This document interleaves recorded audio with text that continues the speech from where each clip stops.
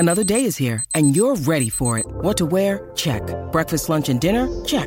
Planning for what's next and how to save for it? That's where Bank of America can help. For your financial to-dos, Bank of America has experts ready to help get you closer to your goals. Get started at one of our local financial centers or 24/7 in our mobile banking app. Find a location near you at bankofamerica.com/talktous. What would you like the power to do? Mobile banking requires downloading the app and is only available for select devices. Message and data rates may apply. Bank of America N.A., member FDIC. 630 CHED Inside Sports with Reed Wilkins. Weekdays at 6 on 630 CHED. My spacious spare bedroom, actually not much bigger than the average closet. It is Inside Sports. My name is Reed Wilkins. Hey, thanks a lot for tuning in tonight. Hope you've had a great day.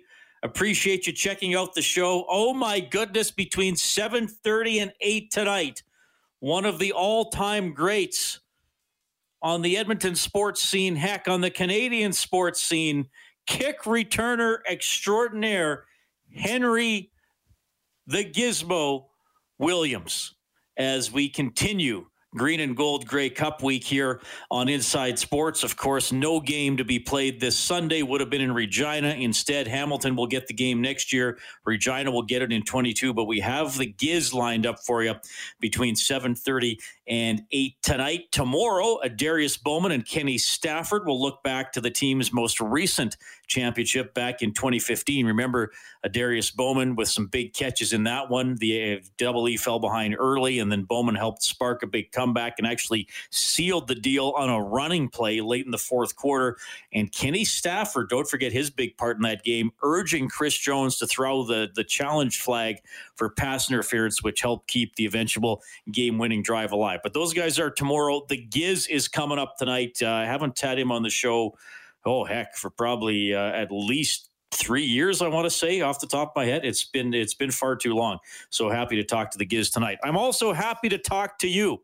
If you would like to reach out, feel free to do so. The number to call and text is the same one, 780-496-0063. You can fire me an email, insidesports@630ched.com. And you can get me on Twitter at Reed Wilkins, ReidWilkins. And just for fun, I posted a poll on Twitter this afternoon, completely unscientific and just for laughs and just 4 plays I could think of, because the Double E have played in a lot of Grey Cups. They've made a lot of big plays along the way.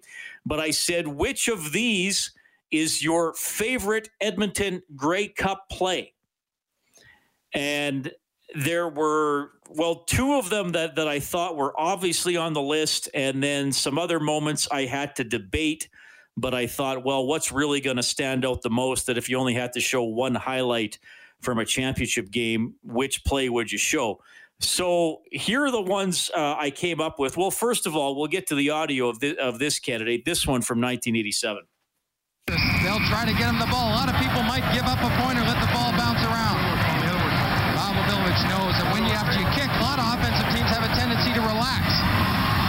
They better not relax after they kick this ball if it's wide. This attempt from the right hash marks. And he again missed it to the right. Gizmo has a block in the sidelines. He has not stepped out. He may go all the way. He needs one block and he'll do it easily. He may not need the block. Henry Gizmo Williams with Melisic chasing him. Scores.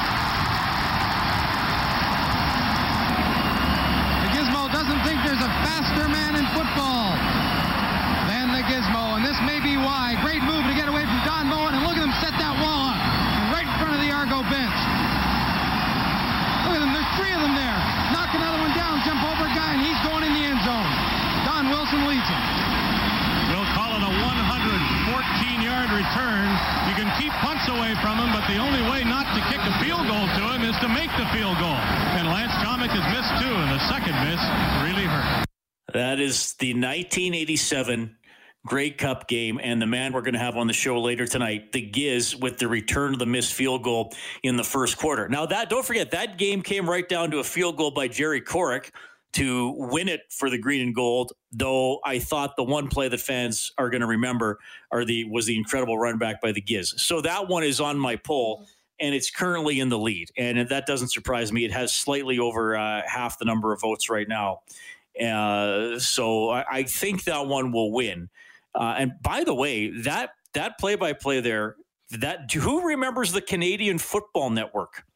For a couple of years, the league had to start its own network to broadcast games, and that was the one and only Dave Hodge doing the play-by-play, one of the all-time great broadcasters in Canada. So he had the call there. It was in BC Place in Vancouver. So anyway, which of these is your favorite Edmonton Grey Cup play? The Giz on the missed field goal return in 1987. From 1981, you got to have a play from the 5 in a row. So I put Cutler's game-winning field goal right at the end of the game in 1981. Would have been a lot of great plays to get to that point, but that was the one that actually put the Double E over the top for the big victory. By the way, I love Brian Kelly on the show last night talking about that game, and that was the closest one they had of their 5 in a row from 78 to 82. And they were massive favorites, having gone 14-1-1 in the regular season against 5-11 Ottawa, which then won 2 playoff games to get into the Grey Cup. And I asked Brian Kelly, what was it like at halftime? Who sort of took the lead with giving a speech or saying something to coaches, the players? And Brian said, well, it was really the players. The coaches didn't have a lot of motivational speeches for being down 19 when you were favored by 30. I thought that was pretty good. So the 81 Cutler game-winning field goal from 2005. I have the 3rd and 4 Ray Tamuki Mitchell to keep a drive alive. They would eventually get a touchdown and a 2-point convert. Though don't forget, Montreal would come back to tie it. And then the Double E had to win in overtime on a field goal by Sean Fleming. But that 3rd and 4 in 2005, if they don't get that, they probably lose the game. So I put that one on there. Now, the other one, I've seen it. I didn't see it live, though you can watch it on YouTube. And I did have a couple people suggest to me, why would you put that on the list? No one is going to vote for it because no one's seen it. And I thought to myself, well, that really shouldn't be the criteria for whether or not something is one of a franchise's all-time top plays in a championship game. If all the video of Sidney Crosby's golden goal from 2010 was suddenly wiped off the face of the earth, would we no longer acknowledge it as one of Canada's greatest Canadian hockey moments? Of course we would. But there is video of this, though I realize it was a long time ago, before many of you were born, but I had to put on there Jackie Parker's 90-yard fumble return in the 1954 Grey Cup. And look, this might be the play that really should win. I think it's going to finish 4th in the voting. But let's consider the circumstances here. Montreal is leading the game. And no, again, I didn't watch. I've read about the game and, know a little bit about it. Montreal is leading the game, and they're down to the Edmonton 10-yard line with about 3 minutes left. So they're looking for at least a field goal to make it a 2-score game and probably put it away. And Montreal fumbles the ball, and which is still considered controversial because it was Chuck Hunsinger trying to perform a forward pass on the play. Jackie Parker picks it up, doesn't just pick it up, goes 90 yards for a touchdown, turning out to be the winning points. I would think if that happened in this day and age, it would be replayed constantly on every single top 10 list as one of the most dramatic plays in football history. And I'm not saying it doesn't get replayed, but I think because it has been a while since it happened, that perhaps it doesn't get the acknowledgement. But think about it. I mean, this is similar to the big Toronto return against Calgary from a couple of years ago when Calgary's driving to put it away and fumble and it runs back. It is of that magnitude. And Edmonton won the game 26-25. And Jackie Parker, obviously one of the all-time greats to ever wear the Double E. I guess they didn't have Double E on their helmet back in 1954. So anyway, those are the 4 I put on. Mother's Day is around the corner. Find the perfect gift for the mom in your life with a stunning piece of jewelry from Blue Nile. From timeless pearls to dazzling gemstones, Blue Nile has something she'll adore. Need it fast? Most items can ship overnight. Plus, enjoy guaranteed free shipping and returns. Don't miss our special Mother's Day deals. Save big on the season's most beautiful trends. For a limited time, get up to 50% off by going to BlueNile.com.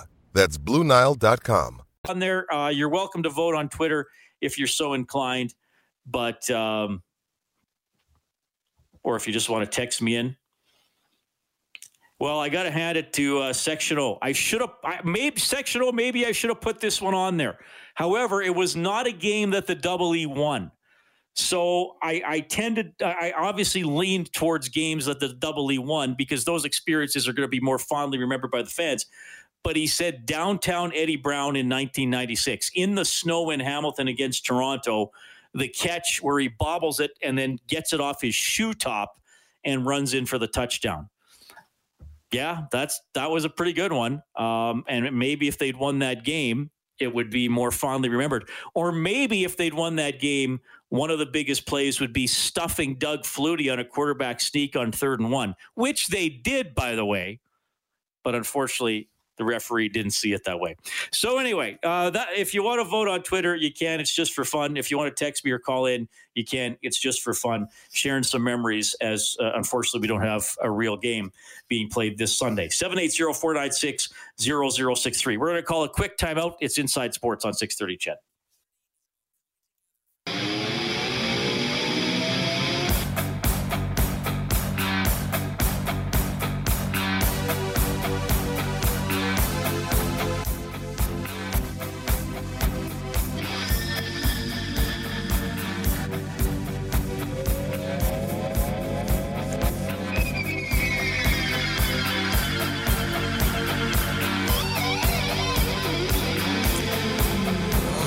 Appreciate you tuning in tonight.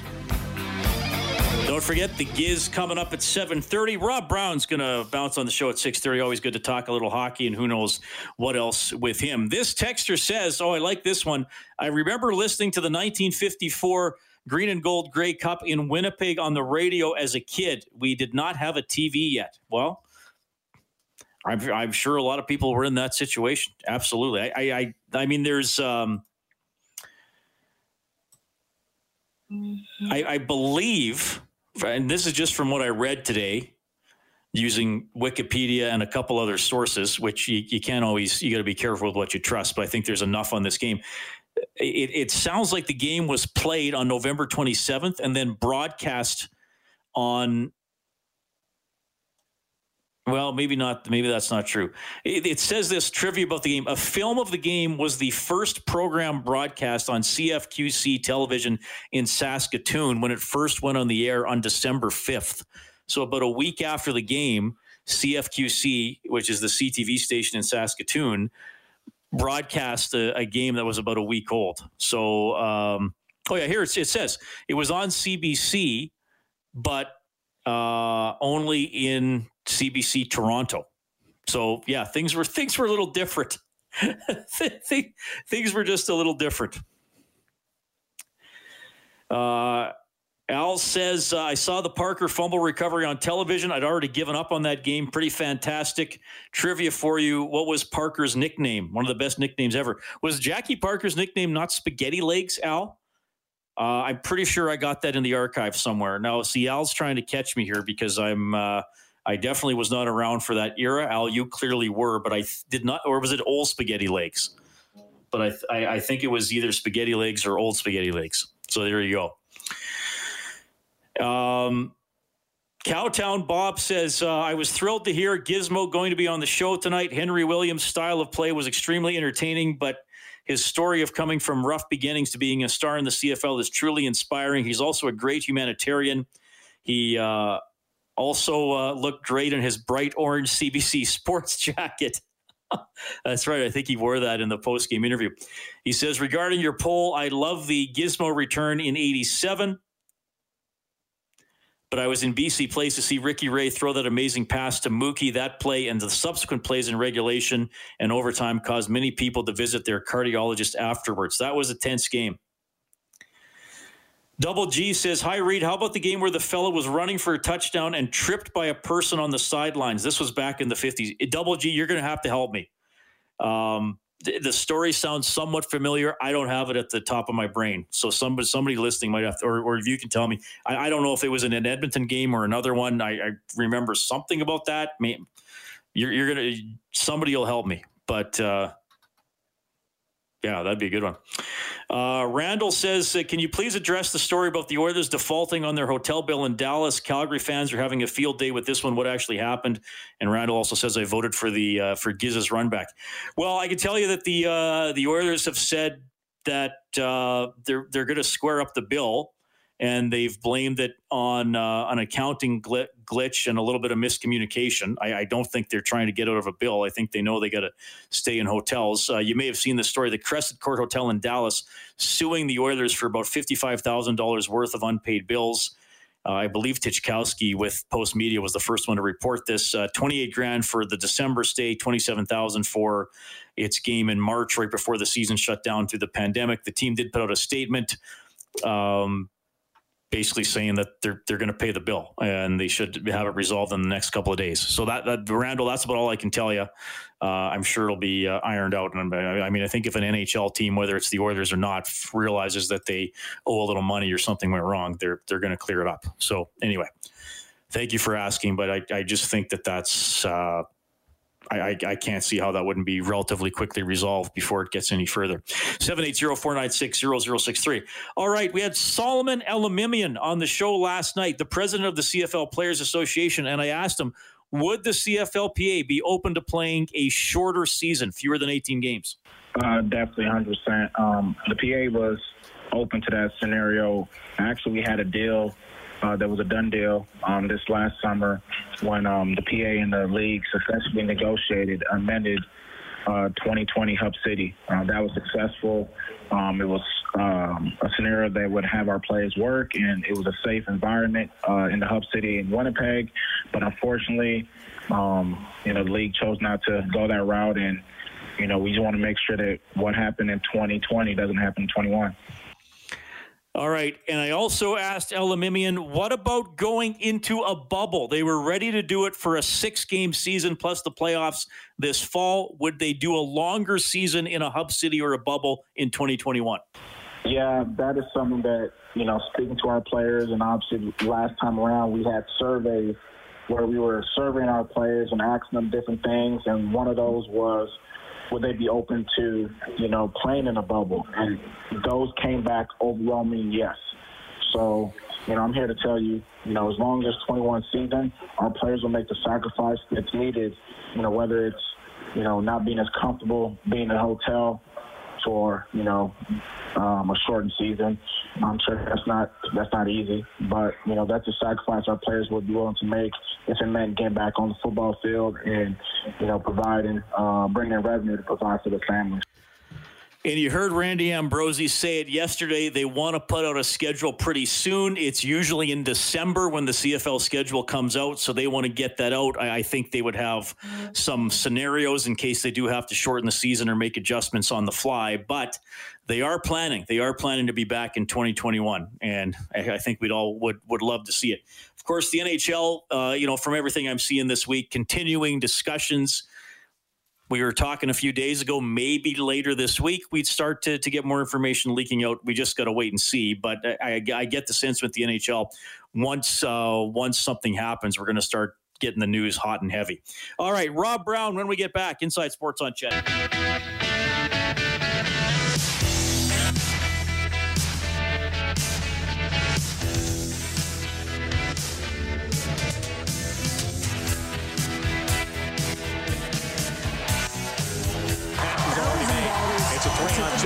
For Chicago, Rob Brown shooting. LeMay with a save, and the puck drops, and it goes into the net.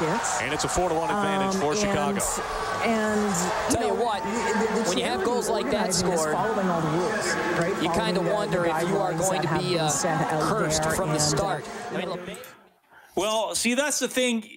Rob Brown scores a goal, and the commentators don't even get excited, and they kind of make it sound like it was a bad goal as we bring Rob Brown onto the show. Oh, okay. We just lost Rob. We got to get him back. Dug a goal out of the archive there from Rob Brown's career. So it was perhaps not the most athletic effort to save it by the goaltender. But back from Rob's playoff career in 2002, playing for the Calder Cup, on the way to the Calder Cup with the Chicago Wolves. And there was a goal that Rob Brown scored for Mario that came up on YouTube. Rob, I don't know how well you could hear that. Could you catch any of that audio on that goal? No, I didn't hear any of it. Sorry. I'll give you a hint. The goaltender was J.F. Labe. Does that ring a bell? With threats to our nation waiting around every corner, adaptability is more important than ever. When conditions change without notice, quick strategic thinking is crucial. And with obstacles consistently impending, determination is essential in overcoming them. It's this willingness, decisiveness, and resilience that sets Marines apart. With our fighting spirit, we don't just fight battles, we win them. Marines are the constant our nation counts on to fight the unknown. And through adaptable problem solving, we do just that. Learn more at Marines.com. No. I don't even know what team that guy played for. Okay, so that goal was in Game 7 of your series back when you played for the Chicago Wolves. Okay. And Western Conference Final. And you took a wrist shot from between the top of the circles, and it hit Labe and flipped up over his head and went in, and that put you guys up 4-1 on the way to a 6-2 win in Game 7. Does that help at all? No, I don't know. What team did we beat that day? Was it Syracuse? That was the Syracuse Crunch. Yeah, okay. They won the first 2 games of the series. You guys won the next 3. They got it in Game 6, so then you guys won Game 7. So I was looking up your goals on YouTube, and I was like, oh, here's one from a 7th game, and we had a bit of a glitch there with that audio. But basically, after the goal was scored, the commentators give you no credit for the shot. It was all Labe. It was a deflating goal. So in radio, I'm just going to tell people, perfect shot under the crossbar, probably 120 miles per hour, unstoppable by any goaltender in any league. Well, the fact that I don't remember it probably means those announcers were right when they called it. I do remember that series, though. That was the year that we won the championship, and I think we faced elimination 5 or 6 times over the course of the playoffs, and again, Game 7 was one of those nights. Yeah, that was a great year. I know you have fond memories of winning that championship and just playing in Chicago in general. When you scored a goal in your illustrious pro career, and you scored many of them, and you knew it was one the goalie should have had, you knew that it's like, okay, that's I'm happy to score, but that's probably more a bad goal on the goaltender. Did that affect the way you celebrated, or was it just more the score and situation in the game that affected how you celebrated? I think a bit of both. I think a moment in the game that is more important than others, the celebration is bigger. When you score a goal or when your team scores a goal, how important that goal is or how unimportant it is. So when it was a big goal, the celebration was bigger. And when you knew it was a special goal. I mean, you can go through all the great goal scorers that I've ever played. When you watch them score, when Ovechkin scores a goal, there's a difference in his celebration if it was a highlight reel goal, if it was just a normal goal, or Gretzky or Lemieux or Bossy or Lafleur.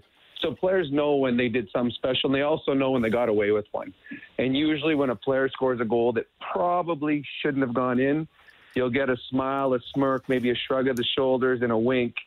But the celebration ain't as big because you don't think that you deserve the big celebration.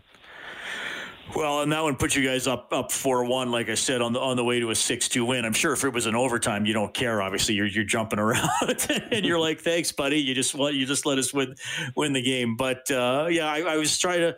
There's a highlight. People can just put in Rob Brown goals on YouTube, and again, I didn't want to record it because it was like really old VHS audio. It was Bob Cole.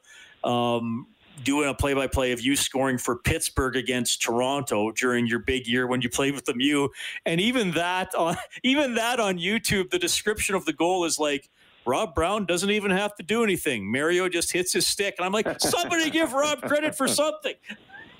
Well, that's one thing when you play with greats. The accolades or the appreciation isn't as big because everyone wants to talk about the great. And when Connor McDavid set someone up with an incredible backdoor play or something along that line, you probably were marveling at something that Connor did that was pretty big before that. Having said that, you'll never see a single player get down on himself or not celebrate the fact that whether it's a 1-foot goal or a 100-foot goal, they all seem to count the same. And sometimes when you score a goal, it's not the fact that you had a wide open net back door. It's the fact you put yourself in that position. You read the play properly. You knew where you were supposed to be. And I can tell you with certainty, there's wide open, back open nets that I've missed in my day too. So every time they went in, whether it was easy or hard, you knew that it counted, because there's times that they didn't bounce the right way. Well, I mean, you have that great saying, right? It hurts to score goals in the NHL because it often comes with some sort of punishment the closer to the net you get. And look, we know in hockey there are bounces, the puck's bouncing around, but still, the players who consistently seem like they're getting bounces, it's usually not luck. They're usually getting in the right spot. I mean, Yamamoto was a great example last year. Little guy, but he knows where he has to get to on the ice, and that got him points playing with those other two stars. Oh, exactly, and that's why only certain players can play with certain players. I've known a lot of great players that they tried to put with another great player, and it didn't work out as well because they just didn't read the game the same way. You've got to be able to read the game of the player that makes the plays in your line. So for Leon Draisaitl, you would think that, Leon Draisaitl's got to make everybody better that he plays with.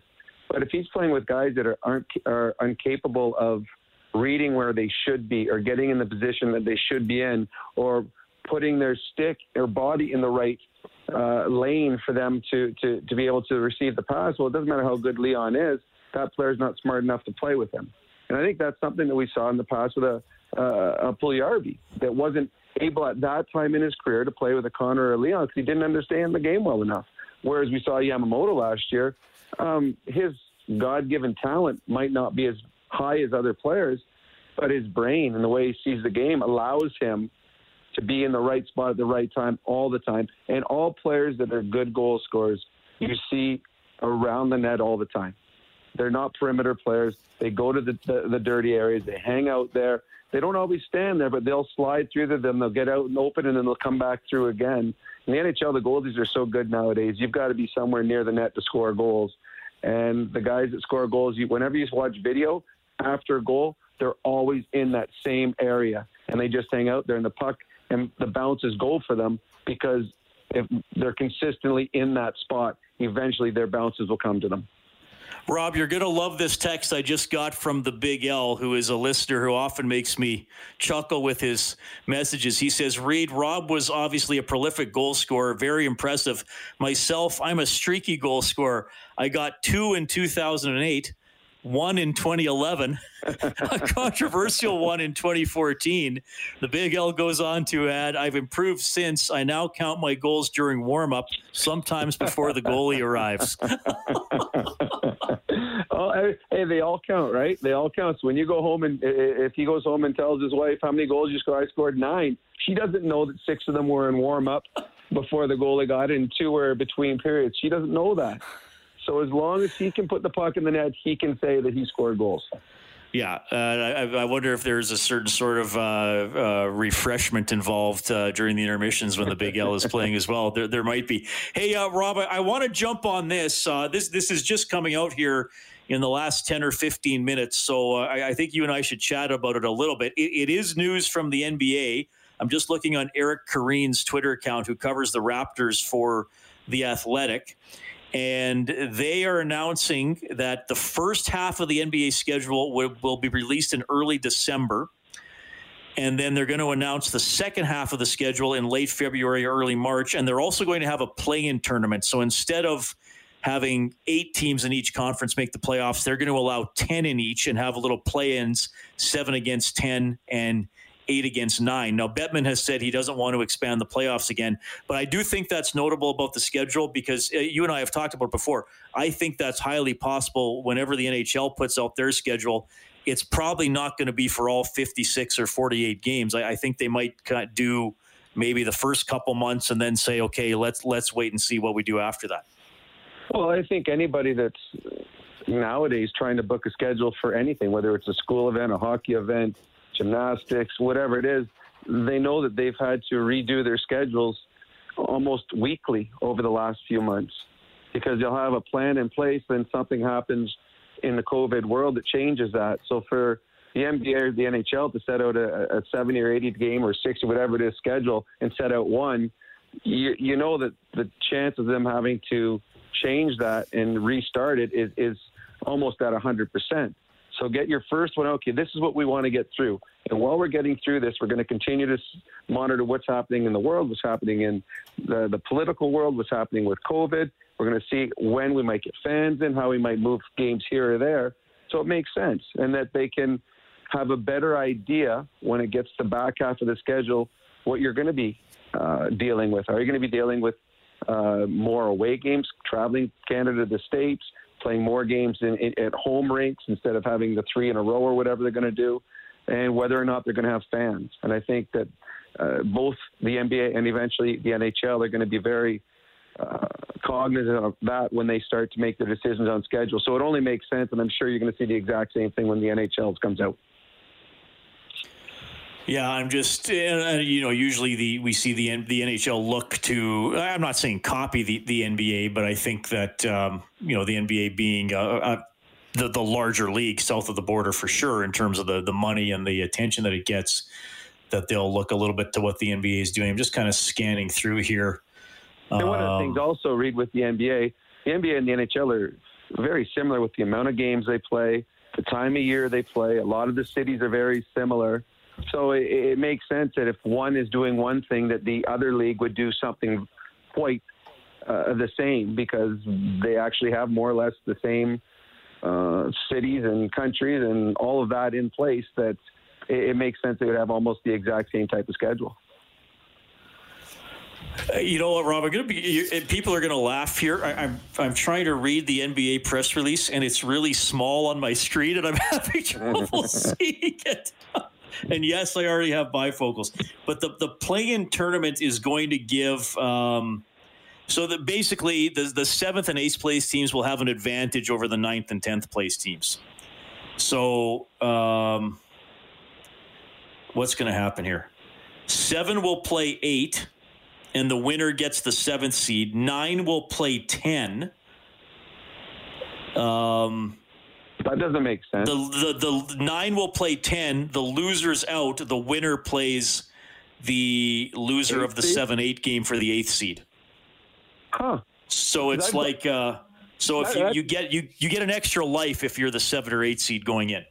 Okay, that's weird, because I've played the year that you were just talking about, that goal that I scored against Lave, that we had the same scenario. We had a 7, 10, 8, 9 type seed going in the playoffs. The 7 played 10, 8 played 9, and that's how you got the last 2 teams for the playoffs. So that is weird and creative by the NBA doing that, to give the 7-8 a bit of an advantage for being 7th or 8th. We're going to be you all season long. You were a little bit better than this team. We're adding an extra playoff game, but now we're giving you 2 cracks at it to get in. So to me, that makes sense, and I think that's more than fair for the number 7-8 seeds. Yeah, it gives them they can lose a game and still get it. I think it's kind of similar to that page playoff format in curling, where 1 plays 2, 3 plays 4, and then they'll play down from there. Rob Brown joining us tonight on Inside Sports. So anyway, breaking news there about the NBA along the way, though it doesn't sound like the NHL would expand the playoffs. Bedman has said he wants to keep it at 16 teams after this year. What are you thinking about a Canadian division? It could be pretty wild. The only common thing I see when people make a prediction, and I've been asked, the only common thing is that Ottawa is 7th. I've seen Toronto, Edmonton, Calgary, Vancouver predicted to finish first. I think it'd be pretty tight, except for probably Ottawa being on the bottom. I agree. I think that if you're a fan of the game, if you're a fan of the Oilers, the excitement is getting to see the Canadians and the Leafs, the Jets playing all these teams more and more. I think that's great.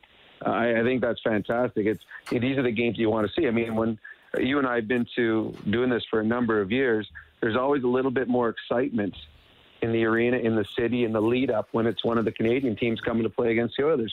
So that's awesome. From strictly watching the games, way better than having to watch what division they were in last year, where you're playing against, Phoenix and Anaheim and San Jose. The bad part of this is a much tougher division than if the Oilers had, because you're losing San Jose, who's not going to be strong again. You're losing the Kings, not going to be strong. You're losing the Anaheim Ducks, not going to be strong. Arizona, I think they went all in last year, and then because with the Hall trade, and I think they're going to be taking a drop back as well. So I think it just made it tougher for the Oilers to make the playoffs. And I'm not saying they won't. I just think it's going to be a much more competitive division than it would have been, which on the other side of it could make much more competitive games throughout the year to watch. So, yeah, I'm excited. I think this is in a horrible 2020 where so many bad things have happened with this COVID and everything that's gone on in the world. If there's any little bright light for hockey fans, it's the fact that we're going to get a Canadian division out of this. Rob, I appreciate you checking in tonight. We saved a bunch of topics for next time because we wound up having that NBA news to talk about. So we'll get you on in the near future, man. Hope everybody's doing well in your world. We are. I hope everything's good with you, and hopefully talk to you soon. That is Rob Brown checking in tonight, our analyst here for Oilers broadcasts. When we have games on 6:30 CHED, we had some in the summer, and Rob checked in for those. So there's the NBA. They'll release some of the schedule, and then in season they'll release the rest of it, and they are going to expand the playoffs to have play-ins for teams who finish 7th through 10th in each conference, but the 7th and 8th seeds will have a bit of an advantage going.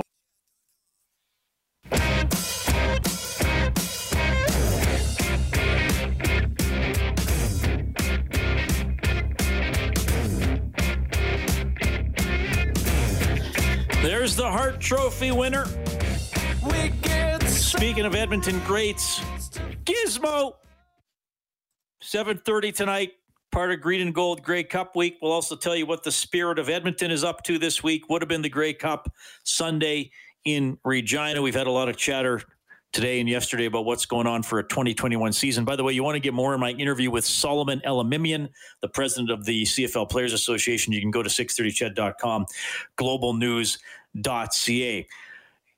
Yeah, talking about, and I think that's the one thing I feel really certain about when it comes to the next NHL season. I'm not sure when it's going to start. Do they continue to shoot for January 1st? I'm not sure how many games there are going to be, though 56 seems a likely number if they go for January 1st. I'm not sure how they're going to play the games. They'll either be modified hub cities or they will play baseball-style series where a team might go to another city and play 3 games in 4 days as opposed to playing 1 and then moving on. But I feel pretty certain there will be a Canadian division, at least to start the season. Now, would it be the top 4 out of 7 get in? Would it be the top 3 and then they still might have wild cards? But it would be crazy competitive. I think the vibe in the country and among the fans would be second to none in terms of a regular season. All the rivalries would get ramped up to another level, and not a lot to separate. And in a shortened season too, don't forget, you got to get off to a fast start. I mean, you start 2-5-1 over 82 games, not great, but you got 72 games left to make it up, 74 games left to make it up. You start 2-5-1 in 56 games. You only got 48 games left to make up those points. And don't forget, the Oilers had a great start last season, and that was a big reason they were able to cement the playoff spot. 780-496-0063. I'm happy to hear from you. Check out my Grey Cup poll on Twitter at Reed Wilkins. And we will talk to the Emperor of the Sluice Juice, the chairman of the Spirit of Edmonton, Jerry Haraxi, when we get back. 6:30 CHED Inside Sports with Reed Wilkins. Weekdays at 6 on 6:30 CHED.